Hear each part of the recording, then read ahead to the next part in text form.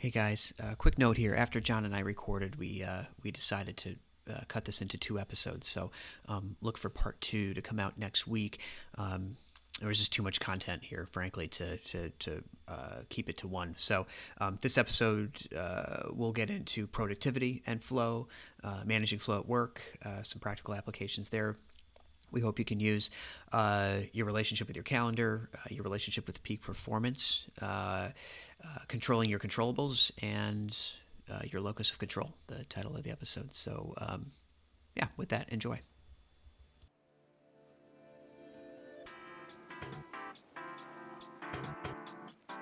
Welcome to Finding Flow, where your hosts George Russian and John Honeycutt guide you on topics related to finding and achieving the optimal state of human consciousness known as flow state. They will share principles of neuroscience and peak performance, offering practical takeaways and actionable challenges to support you in finding your flow.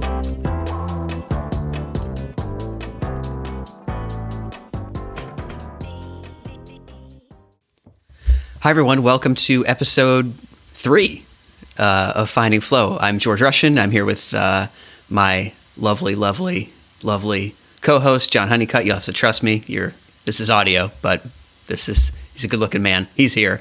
I'm feeling lovely today. Thank you. Good morning, George. Good morning, everyone. It's morning, by the way. We're doing the podcast in the morning now. Yeah. Which so far so good. Through 30 seconds, I'm not regretting that decision to move it to the morning time. How are you? Thumbs up for me. What have you been up to, John? Well, a lot has been working with what we're going to talk about today, like working on my energy and working on kind of dancing with biology. The big focus for me recently has been sleep and active recovery. Had a little bit of a energetic crash at the midpoint of last week, and so working to build that back up and have tons of energy. And I'm happy to report, got a 10 readiness on my HRV this morning. I had the best night of sleep I've had in literally 3 months, and I know because I'm tracking with my Oura Ring. So you guys just buckle up. I'm at full volume today. I'm at 11. Good. Yeah, that would be nice. Yeah, if your HRV score, that would be a good joke. Maybe on April 1st or something, they could have your HRV score could be 11. That would be for I don't know. I feel like I'm dating myself. Probably I don't know how many people have seen Spinal Tap at this point, but if you haven't, good movie. So anyway, this week we are going to talk about a couple kind of like big things for us, which John kind of alluded to. We're going to talk a little bit about how we kind of dance with our biology. That's how we're choosing to put it out there. So, talking about the quality of our energy and different cognitive rhythms and HRV, which John had mentioned. We'll talk about that and with some specificity and some of the rhythms and things that we create. So we're going to talk about our biology, and then we're also going to talk about navigating our flow cycle, and we'll probably start with like what defining that and some things that we do to kind of create. We'll define that and kind of talk about how that's created in the first place before, and then we'll kind of dive into navigating our flow cycle. So that's what's in store. John, I got to say, George, I'm really, really excited for this episode, both for you and I, because I know these two big topics, are really near and dear to our hearts and our way that we live our lives. And I think for our listeners, it's just going to be a really useful conversation because it's at the core of what we've been talking about with regard to what I'm calling natural performance, where you're kind of working with life, you're working with your nervous system, you're working with your biology, you're taking your shots when it makes sense to take your shots, and you're not pushing through, you're not hustling and grinding. And if there's anything that I want our listeners to get out of participating with us on this podcast journey, is like getting out of that grindy, pushy, forcey, hustly way of life. And I think this conversation will be useful for that. Yes, agreed. I think this will be useful in that way for lots of reasons. So I think the first thing we want to jump into is talking about the quality of our energy. And I think, John, as you described it, as quality of energy using it as a leverage point. So something that's distinct from time, and how we how we use that on a daily basis. So I'll let you jump in first, and then I have some thoughts. Yeah, absolutely. Well, first off, I think that, think about how you answer a meeting request. Typically, you look into the future on your calendar and you think about how much time am I going to have, next Thursday at 2 p.m. What we don't often do is how much energy am I going to have next Thursday at 2 p.m. We are always looking for time to be the sort of force multiplier for our actions and our performance and our productivity. And with this conversation, this whole concept of dancing with your biology, we're suggesting that looking at energy is just as important, if not more important than time. Because you may have 60 minutes available, but if your energy, like from a biorhythmic perspective, is at a really, really low point, that's probably not the right time to do the thing. So looking at energy curation, energy cultivation, and energy management, there's a million books on time management. But if we don't at least give equal value to energy management, I think we're missing a huge, huge part of the equation. And the last thing I'll say on this, George, is that time is, by the way we define it, a discrete and finite resource. In an hour, you've got 60 minutes, and it's never going to be more. You can't be more creative about how you get more time. You can bring 100 times more energy to something. So energy is one of those things that you can get that leverage point. You can get a multiplier by really cultivating and creating and being intentional about energy. I like that. What I and to kind of add to that, what I was thinking about when we were talking about like this particular point are ways that we can create kind of a canvas. we can enable that canvas to be there when we need it for quality energy, and I think that actually comes from some of the time management and the rigor and things that you mentioned, because while on a Thursday afternoon a week from now you might not know how much energy you're going to be able to bring to a meeting or a presentation or whatever it is that you have going on, you can be intentional about your diet for that week. You can be intentional about how much sleep you're getting. Absolutely. You can be intentional about your exercise, etc., so that when you get to that point, you kind of maximize your the likelihood that you'll be in that good state. Not to go too far down this rabbit hole, but psychologists talk about locus of control, a mindset that empowers people, and having an internal locus of control is that you are in charge of your life, that you're at the cause of the things happening in your life versus being at the effect of. An external locus of control, on the other hand, would be that you are kind of a victim of something. You're at the effect of something else in life. And I think most people, they don't think about cultivating time.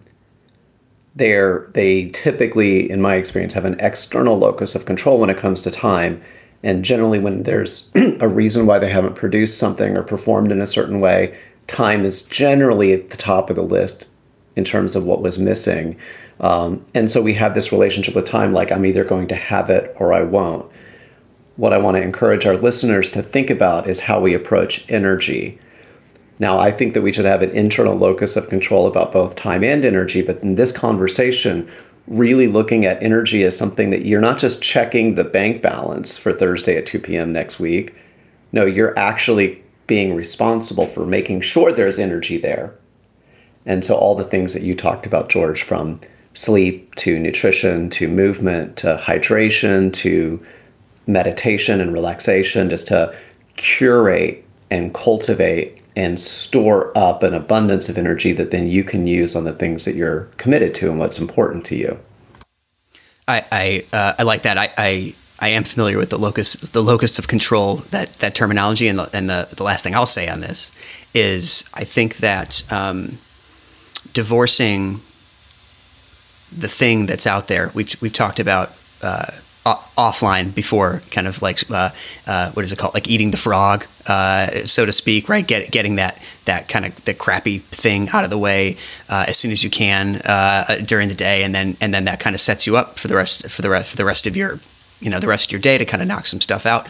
Sometimes you can't necessarily swallow the frog. If if your meeting is next Thursday, it's going to be hanging out there, and so the trap can be, well, from now until whenever that when that meeting comes up, I'm going to kind of live in this anxious state, waiting for this thing to happen, and I don't have any control over what's going to happen, and I don't know what's going to happen in that time box of an hour or whatever it is, when really you can control everything from now until then. And when you flip that and you kind of, you put a number on it, well, really I can control about 95% of the things that are going to happen. More than that, probably. You can control about 99% of the things that are going to happen. You can control all your preparation. You can control your diet, your exercise, all the things we talked about. And then when I come to that meeting, I'm going to be as absolutely prepared as I possibly can. I'm actually in a position to do great at whatever it is, whatever it is that I'm set out to do. And that, for me personally, has been a mindset switch that has taken a lot of the angst out of things like that. Like we talked about. Yeah, thank you, George. I love you created this really beautiful distinction between performance and preparation. And I assert that when the time comes, we keep talking about next Thursday at 2 p.m., but let's say when that happens, you're going to perform the way you're going to perform. I think where most people put, the 80-20, where they put their 80 or plus % attention is on the performance next Thursday at 2 p.m. I would have them switch that. Put 90, 95, 99% of your attention on the preparation, because the performance is going to take care of itself. If you've cultivated, in this conversation, we're talking about energy. So if you've cultivated an appropriate energetic frame for that, and you talked about both physiological, like things of the body, like rest and eating and the rest, and psychological, like not allowing anxiety or depression or frustration or stress to bring your energy down. If you've prepared appropriately, then the performance is almost guaranteed. There may be things to adjust in your game, for sure, but I think where I'd have most people focus is, are you building up big bank balances of energy for the times that you really need to perform at your highest? Yeah, I agree. I feel like this could have been. We could probably talk about this for an hour. This is interesting stuff. Okay, one more thing, but this is I know we've talked about. I want to say we've talked about Jocko Willink on the show, but maybe not. But maybe not. But anyway, Jocko Willink is a former Navy SEAL. He's got his own podcast and talks about mindset and all sorts of things. And one thing I heard him mention one time was how the notion of like rising to the occasion is kind of pretend in a way. Like you there's room for that, right? Like Michael Jordan might score 50 points and really important. Well, would have, right? He doesn't play anymore. But anyway, Michael Jordan, he scores 50 points in a really important game or something like that. And so he's risen to the occasion. But where that comes from is what John had talked about, is the preparation. Really, what we do is we, as people, is we default to what we've trained ourselves to do. So everything you're talking about, John, about preparing for that event, that's what actually allows us to do well in the meeting or do well in the game, or what is all the preparation beforehand. Because frankly, the whole world could be on the line, and if you put me on a basketball court, I would score 0 points because it doesn't matter how much I need it or how much I'm going to rise to the occasion or anything like that. It's about the preparation, and so I'm glad that you put the focus there. I love the reference to the SEAL teams, because one of the SEAL philosophies is that you will default to the level of your training. And so I think for all of the people listening, looking at things like morning and evening routines, looking at how you're doing your movement and exercise and your workouts, what you're eating, is less about how you look in the mirror and your physique and your six-pack, and is more about what's your default level of training and readiness, so that when life comes at you and you weren't expecting it, and now you need to rise to the occasion, that you've got that leverageable resource of energy at your disposal.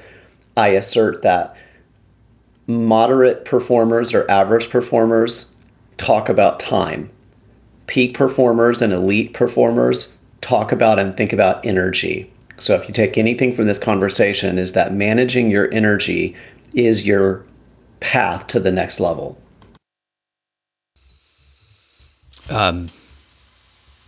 Let's stay here. So managing that path to the next level, I think the next thing we wanted to talk about was some like energy rhythms, and you'd made some notes about some things that you wanted to discuss here, John. What are some things that we can do to kind of keep things going when maybe you're not necessarily in the right headspace for flow, or it's not happening, quote unquote, right now? I mean, I think just like having a little bit of cognitive awareness of how your body's energy rhythms work, both on, within the day, throughout the week, across the course of a month or a season or a year, is useful, because what we're trying to have people not do is, I'm going to bring the same level of performance and I'm going to push no matter what. If I'm feeling great, I'm going to push. If I'm feeling really depleted, I'm going to push. That will just lead to worse performance, burnout, and ultimately breaking or quitting or something. It's not the optimal state that we're going for. So I think people can look at things like their chronotype. Some people are morning people. Some people are night owls. Some people are in the middle. You can go online and Google chronotype test, and you can get a sense. Most people, I think, have an idea. A lot of the people that I coach, George, they're not morning people, and yet they have this idea because of the self-help and performance books that say the 5 a.m. club, and you've got to be up and start your morning routine at a certain time. And they struggle with that for a long time. I would say let that go. If you work best in the evenings and it's better for you to stay up till 2 a.m. and then get up at 10, do that. So start identifying how your body's natural energy rhythms work, and then build your life around that to the degree that you can. Yeah, I love that. I think that's great. I think it's also important to keep in mind, for me, I think about this is that as men and as women, we men and women have different biological cycles, right? So for me, the world is kind of built around men, right? So we kind of start off in the morning with our work or whatever, and then we go to bed at night, and it's kind of this 24-hour cycle where women work on a monthly cycle. And this is something that I'll have to put it in the notes. But Heather, my wife, and I were listening to a book on this not too long ago, and it's funny how often this creates kind of just different differences in the way that men and women maybe work or peak during the day. And it was actually fascinating, and it pointed to where I am cognitively pretty much fried by about 5 or 6 p.m. and my wife is sharp as a tack, and why is that? Why is she not as tired as I am? And we're expending our energies different ways over the course of the day, or even over the course of a longer cycle like a month. And so that was eye-opening to me. I hadn't really considered how differently two different people could even experience the same 24-hour block of time. Mm-hmm. If you look even seasonally, a lot of the energy that we get is based on hormones in our body, and hormones are released based on circadian rhythms. So when the sun goes down, certain hormones are released, and if everything is natural, you start getting sleepy and wanting to go to bed. And when the sun comes up and your eyelid or your eyes are getting the sunlight coming into it, all of a sudden you're releasing you have a natural cortisone boost in the morning. One of the things as a sort of a takeaway is I stopped drinking my morning coffee within the first 30 to 45 minutes of waking up. Because if you do that, you start to shunt your cortisol response in the morning. And it's a way of sort of blunting your body's natural energetic rhythm. So that's just one little free takeaway. Don't have that coffee when you first wake up. Have a couple glasses of water instead. But if you look at how the sun works throughout the seasons. There's a difference between what a day looks like in the middle of summer versus in the middle of winter. And a lot of people start to give themselves a lot of guilt around, I'm not as energetic in the dark of winter as I am in the blistering heat of summer. That's actually natural, and that's what we're talking about, is how can you be responsible for bringing greater performance when you have greater energy, and then creating a more compassionate relationship to your energy and your performance, when the days are shorter and it gets dark earlier, and kind of working with that rather than working against it. I love that. I think some other things. I want to talk about a couple things that, like, some practical things that folks can do to actually kind of get out of a funk, so to speak. And I know I'd written some stuff down. What do you do, John, in order to you've been behind the desk for a couple hours or something like that. You know that you're blocked, so to speak, mentally, or you're just not, you're not all in on whatever you're working on or whatever. Like, what do you do to kind of break up that cycle to kind of and start anew? Yeah, I think just awareness of that word, just awareness that it's a cycle, is a good starting point. For me, I am an early bird, so I do my best work between 4 a.m. and 7 a.m. And so I am usually in my bedroom around 8 o'clock and usually asleep by 8:30 or 9, which probably doesn't sound very exciting, but that's part of how I honor this. I align my most important tasks in the morning so that I can bring the highest level of energy and my highest quality to those. Then there's rhythms that happen not just with how you're sleeping and your chronotype, but there's just natural energy rhythms. Then you can go probably 120 to 150 minutes of pushing really hard and performing, and then you need about a 30-minute break. So for me, I use something called Pomodoro timing, which a number of our listeners will know about, where I'm just like setting a clock. And generally for me, I go about 50 minutes at a time, and then I'll take a 10-minute break.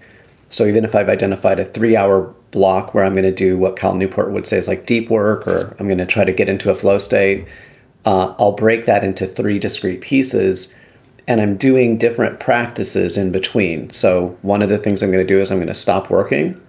I'm going to stand up. I am a big fan of Brendon Burchard, and he talks about something called the RTSI, or release tension, set intention. And it could be that I just do some calisthenics. I do some jumping jacks. I'll do some air squats. I'll wrap my arms around my body and just like do some huggers or whatever. I might jump up and down on the balls of my feet. It looks pretty silly, but I'm like building my energy back up, and it's letting my mind get off of whatever it was that I was really focused on. And then I'll do maybe some breathing exercises, just, 5 to 10 minutes. I might go use the restroom. I might go get another cup of coffee or get some water or something like that. Change of scenery. And then I'll come back and I'll get really intentional. I'll set an intention for the next 50-minute block. And I've structured my life and my days and my weeks to honor that kind of rhythm. So I'm doing that work, release, consistently, probably 10 or 12 times throughout a day. I think that's great. I want to lock onto a piece of what you said there. Almost everything that you mentioned involved kind of changing your, how do I want to put this? Kind of changing your the place that you are by a little bit, right? So I use some of the same things that you talk about, but I try to make sure that I leave my area. I sit at a desk all day. I try to make sure that I leave that area to go do something else, like at a short, kind of make it as short as that. So get up, go to a different room. I might have a conversation with my wife. I might go get another cup of coffee. I might, whatever it is, I might go for a walk outside. I might go fold some laundry. Whatever, right? But I try to make sure to break up the day with, as best I can, with those type of things that takes my mind completely off of staring straight forward at a screen, working on stuff. That is most helpful. And I was mentioning to John before we got on to start the podcast today that I felt really good today. I was very productive yesterday. Part of my day was I took a short drive to go drop off my bike at the bike shop. And I had a short conversation with some people at the bike shop about bikes, and about some guy was thinking about moving to the West Seattle area, and we got into a conversation about how to get around town on a bike and all this. And then I came back to work and I did more really productive work. And so I think just kind of changing the scenery a little bit helps kind of like loosen things up. And then when you come back and you hunker back down at the desk or whatever it is you do for work, you have kind of a fresh go at it. Mm-hmm. Yeah, I love that, because what I hear in what you just created, George, is like this concept of like a NASCAR racer. As much as you want to win the race, and as much as you'd like to just put the pedal to the metal and just drive around all the laps of like a 500 or something, you don't. They've got it scientifically and commercially figured out, like you have to take a pit stop. Now they're doing those pit stops proactively. They're not waiting until the axle breaks or the tire explodes or the oil is out, but they've got it figured out. Like, I have to go every so often and take a pit stop. I'm doing it scientifically, I'm doing it intentionally, and then I get back to work. So I love that focus of like interspersing periods of performance with periods of rest and release. There's a piece there too. I work at a startup when we develop software, and so we talk about technical debt. And for those not familiar with what technical debt is, essentially, a simple example would be like you write kind of bad code, crappy code, but it gets the job done in the short term, and you're able to like get from point A to point B. But then you continue developing whatever it is you're developing on top of that, and that debt doesn't go away. And eventually you have to go back and account for that. So you need to refactor the code at some point, for example, right? So for me yesterday, no matter what, I was going to have to go and drop my bike off and get it fixed. And so had I just pushed through the day, and maybe I did that at the end of the day, that would still be there running in the background of my mind throughout the entirety of the day. So would folding the laundry. So would all these other like little tasks that don't show up as like, oh, I'm being productive and like trading hours for dollars and contributing to society or whatever the things that you have in your head that you have to do every day. Like, you also have to do that stuff. You also have to communicate with your spouse. You also have to communicate with your kids. You also have to whatever, right? All this stuff has to get done. And I think taking the high value of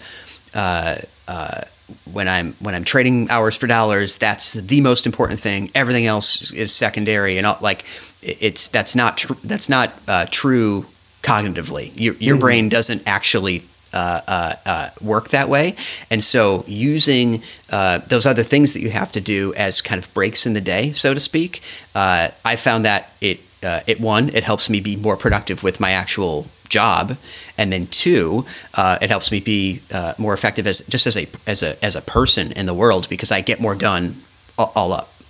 I love that, especially given the world that we're in, sort of post-COVID, and most people are working from home, and so having to juggle, typical career concerns with family and chores and children and homeschooling or whatever is going on for people. But there's a mathematical approach here that you can look at. And if you look at it, just remember we said there's time and there's energy. And again, most people are looking at this strictly through the lens of time. So if you say, okay, 60 minutes in an hour versus 50 minutes in an hour, well, 60 is greater than 50, so taking a break doesn't make sense. But when you look at, let's just say that the multiplier of energy could be 1x or 2x or 3x. Now I assert it could be 100x, but let's just say it's 3x. If you're managing your energy well by taking breaks and you're running consistently at a 2x or 3x on energy, then 50 minutes times 2 is significantly more productive than 60 minutes times 0.75 or even 1. But what's typically going to happen is that by the 4th or 5th or 6th hour of performance, if you're pushing, you're going to go down, and now your energy is at a 0.7. Now it's at a 0.5. By the end of the day, you're going to be at a 0.2, and you think adding an extra hour is going to make a difference. One other thing where this calculus shows up that's interesting is I can work a 14-hour day pretty easily because I still have gas in the tank. So not only are my individual 50-minute blocks operating at a higher quality level or energy level, but I can keep going. I don't have the need to stop. I stop because I want to stop or because I've got something else to do, not because I've run out of gas because I've driven the car into the ground. Yeah, I love that, and I relate as someone who fancies myself as an endurance athlete. Certainly on the bike, if you're out for 5 or 6 hours, you can't be going full gas the whole time. You need to understand how to regulate your energy expenditure, how to refuel as you are working, so that resonates everywhere. I'm so glad you brought that in, because the game of peak performance is a marathon. It is an endurance sport. This is not a sprint. This is not about how fast can you go and how much can you push. That's not the point. This is about consistent quality action over time. Yeah. Do we want to talk a little bit about cognitive rhythms? I know we'd earmark that, but we got. I mean, we've hit on some of the biological rhythms or the physiological, like when you're tired, start to take a break. But there's just an awareness of like, I'm churning on a particular work project, and I'm all of a sudden my effectiveness has kind of hit a wall. Like, start to become aware of that pushing forward in that moment is not the right thing to do. Step back, take a break, do one of those release tension, set intention, RTSIs, go take a quick walk, take a shower. If you're working from home, it would be weird if you're at the office. But like, figure out some way of stepping back from what you're doing. Don't push through, don't have that 5th cup of coffee, don't burn it out to get it done. Like, start to develop a relationship with yourself where you know when to pull back. One more thing I'll add to this is I think that like as I'm listening to his talk, the corporate worker in me is like, is saying like, well, what if I have meetings all day, or what if I have all this work to do, or how do I disengage for even 10 minutes, right? That seems impossible sometimes, because when would I do it? And I think that for me, I make it a point to put things like, I'm going to drop my bike off at the bike shop. I put it on my calendar, and that's time that I account for that. I account for that professionally, and I'm I would say probably blessed enough to work at work with a bunch of folks that are kind of of the same mind as far as that goes. But I think putting that, even if it's just time to release, if it's lunch, if whatever it is, like if it's a block of time that isn't necessarily like productive for the company, so to speak, put that on your calendar, honor that time block, allow yourself to step away. So you at least start to build in what we're talking about into your day incrementally. And a couple things around this. One, practically speaking, for a lot of folks, if you're managing a calendar, for instance, at work, like an Outlook calendar or something, you can put blocks of time on your calendar, and you can set it so that it just says busy. And for anybody, it could be a meeting, it could be an internal meeting, it could be whatever it is. So you could use that. Two, there are ways that you could. I leverage internal meetings that I look forward to at work. So if there are certain people that I absolutely love working with, and so I'll put those meetings with those folks strategically at different times in the day. So that while I'm absolutely working, I'm getting stuff done for the company.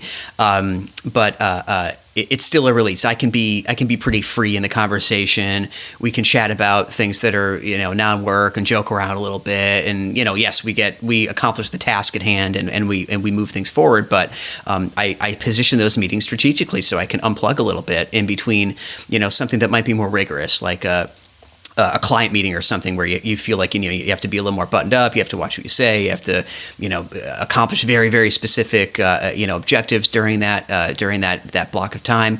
So those are a couple things that I'll just say to sum up. One, put personal stuff on your calendar and honor those blocks of time. And then two, try to leverage the parts of your kind of corporate work that you absolutely love. If you have any control whatsoever over when those occur, use that, position them in parts of the day where you're going to allow yourself to kind of quote unquote unplug a little bit and maybe chat with somebody at work and connect with somebody at work that, you're getting work done, but you're also, unplugging a little bit. Mm-hmm. Yeah. I love that the conversation is moving in this direction, because for those of our listeners who are dealing with corporate America or corporate work, wherever they're at in the world, first I just want to say, I'm sensitive to that there is some degree of not having full autonomy. You work for a company, there are expectations in terms of showing up for certain meetings, or in today's world that's super hyper collaborative, being on Slack or Teams or something like that. And I appreciate that. That said, George, what I loved about what you said is you demonstrated a very strong internal locus of control, because while, yes, you do have to work within the corporate guidelines and you have to work with your supervisors and your colleagues, you talked a lot about taking control of your calendar. So I would really encourage people to get clear on that they are in control of how that goes. And it requires a real rigorous commitment to understanding what it is that you're producing. I'll just take a second with this, because I think most people don't get why they're working. They don't get what they're getting paid for. You're not getting paid for spending 60 minutes in an hour focused on your job. That's not why you're hired. That's not what you're paid for. That's not what your performance review is about. You're not getting paid to go to those 20 meetings each week. That's not what you're there for. You're there to produce a specific quality output. Most people are not super in touch with that, because if they were, they would be able to get over this hump and say, well, I can't produce the output because I'm in so many meetings. They would be able to go to their supervisors and have conversations where they could enroll them in. For me to produce even more outputs, I want to triple or 10x my productive output, but it's going to require me being offline from Slack for 3 hours in the morning, or it's going to require me not going to this team meeting and giving a status email instead. There are so many techniques that we can use that will free people up so that they can be way more productive and effective and follow these energetic and psychological rhythms that we've been talking about. But it requires a willingness to actually have some locus of control here.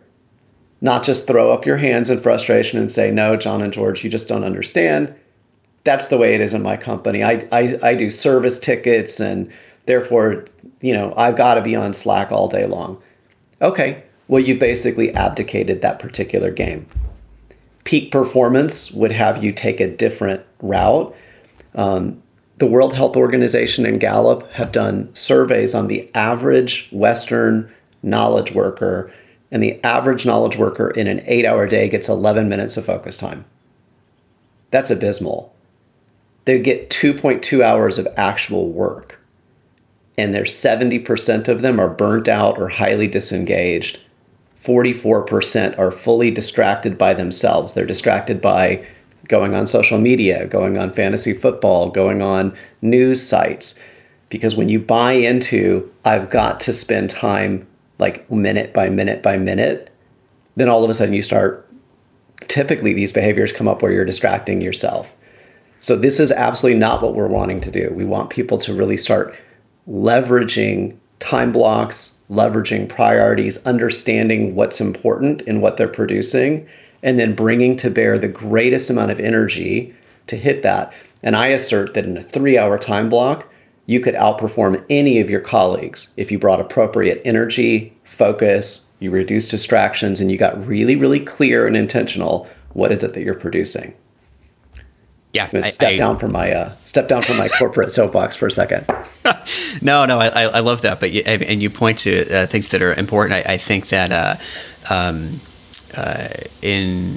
certainly in a corporate setting, the more that you can lead the dance, so to speak, like you set the meeting time, you set the agenda of the meeting, you whatever it is, like if you're setting your own schedule. It points back to what you're talking about is like taking ownership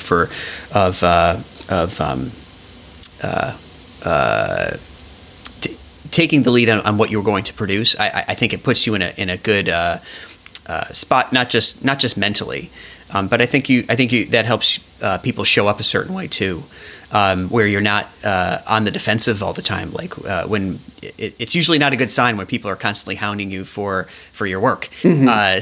So if the more that you can take control of like when those deadlines are going to are going to happen, and when you'll produce your work, and delivering on your word and having integrity around those things. Those are all ways of establishing control, and also making that make sense for everyone else that you work with. Well, geez, George, sets a schedule and sets an agenda, and he says he's going to do stuff, and wouldn't you know it, he delivers on those. Maybe I'll just let him kind of work the way he works then, right? Yep. Versus having it go a different way. So I think that there's kind of this like kind of a circular power in setting your own kind of setting your own intention, setting your schedule, and then delivering on what you say you're going to do. Usually sets you up to kind of continue to do that in a corporate setting or really anywhere. You're really talking about being responsible and having integrity, and I think that's I think it's easier to complain about the amount of meetings that you've got. It's easier to complain about your ridiculous schedule. It's easier to complain about how many tickets that you have versus taking responsibility for it, going to your management team and saying, hey, I'll play a 30-day game with you. Let me clear my schedule of some of this extraneous collaboration work so that I can focus, and I promise you that I'll double my performance. If people would take that on, I think not only would their performance increase, but their level of engagement and therefore their happiness, their ability to get into flow while they're at work, which is your number one shot at getting into flows in your workday, would go through the roof. The question is, do people have the courage to be responsible for their performance versus being a victim of time?